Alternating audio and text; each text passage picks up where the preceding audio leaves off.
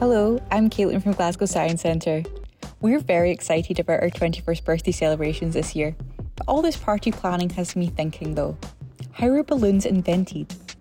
It turns out that early balloons were made from animal bladders and intestines.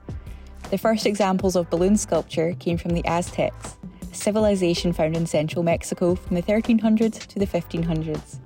They inflated cat intestines and presented them to the gods as a gift.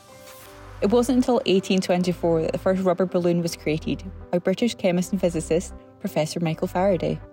He made his first balloon by cutting two round shapes out of a sheet of rubber and sealing the edges together.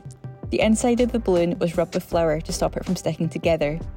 These balloons weren't for celebratory purposes though, they were for experimentation. Professor Faraday filled his balloons with hydrogen gas so he could study its properties. As manufacturers continued to improve the production of rubber, the balloon was refined and marketed towards children as a toy. The first coloured balloons were sold in 1933 at the Chicago World's Fair. Hydrogen balloons are a popular feature in many of Glasgow Science Centre's theatre shows. We transform the energy stored within the hydrogen gas into light, heat and sound by setting the balloon on fire. This is done to demonstrate that it's a powerful fuel source. For more information about Glasgow Science Centre's 21st birthday, you can visit our website or follow us on social media. You'll find us on Facebook and Instagram at Glasgow Science Centre or on Twitter at GSC1.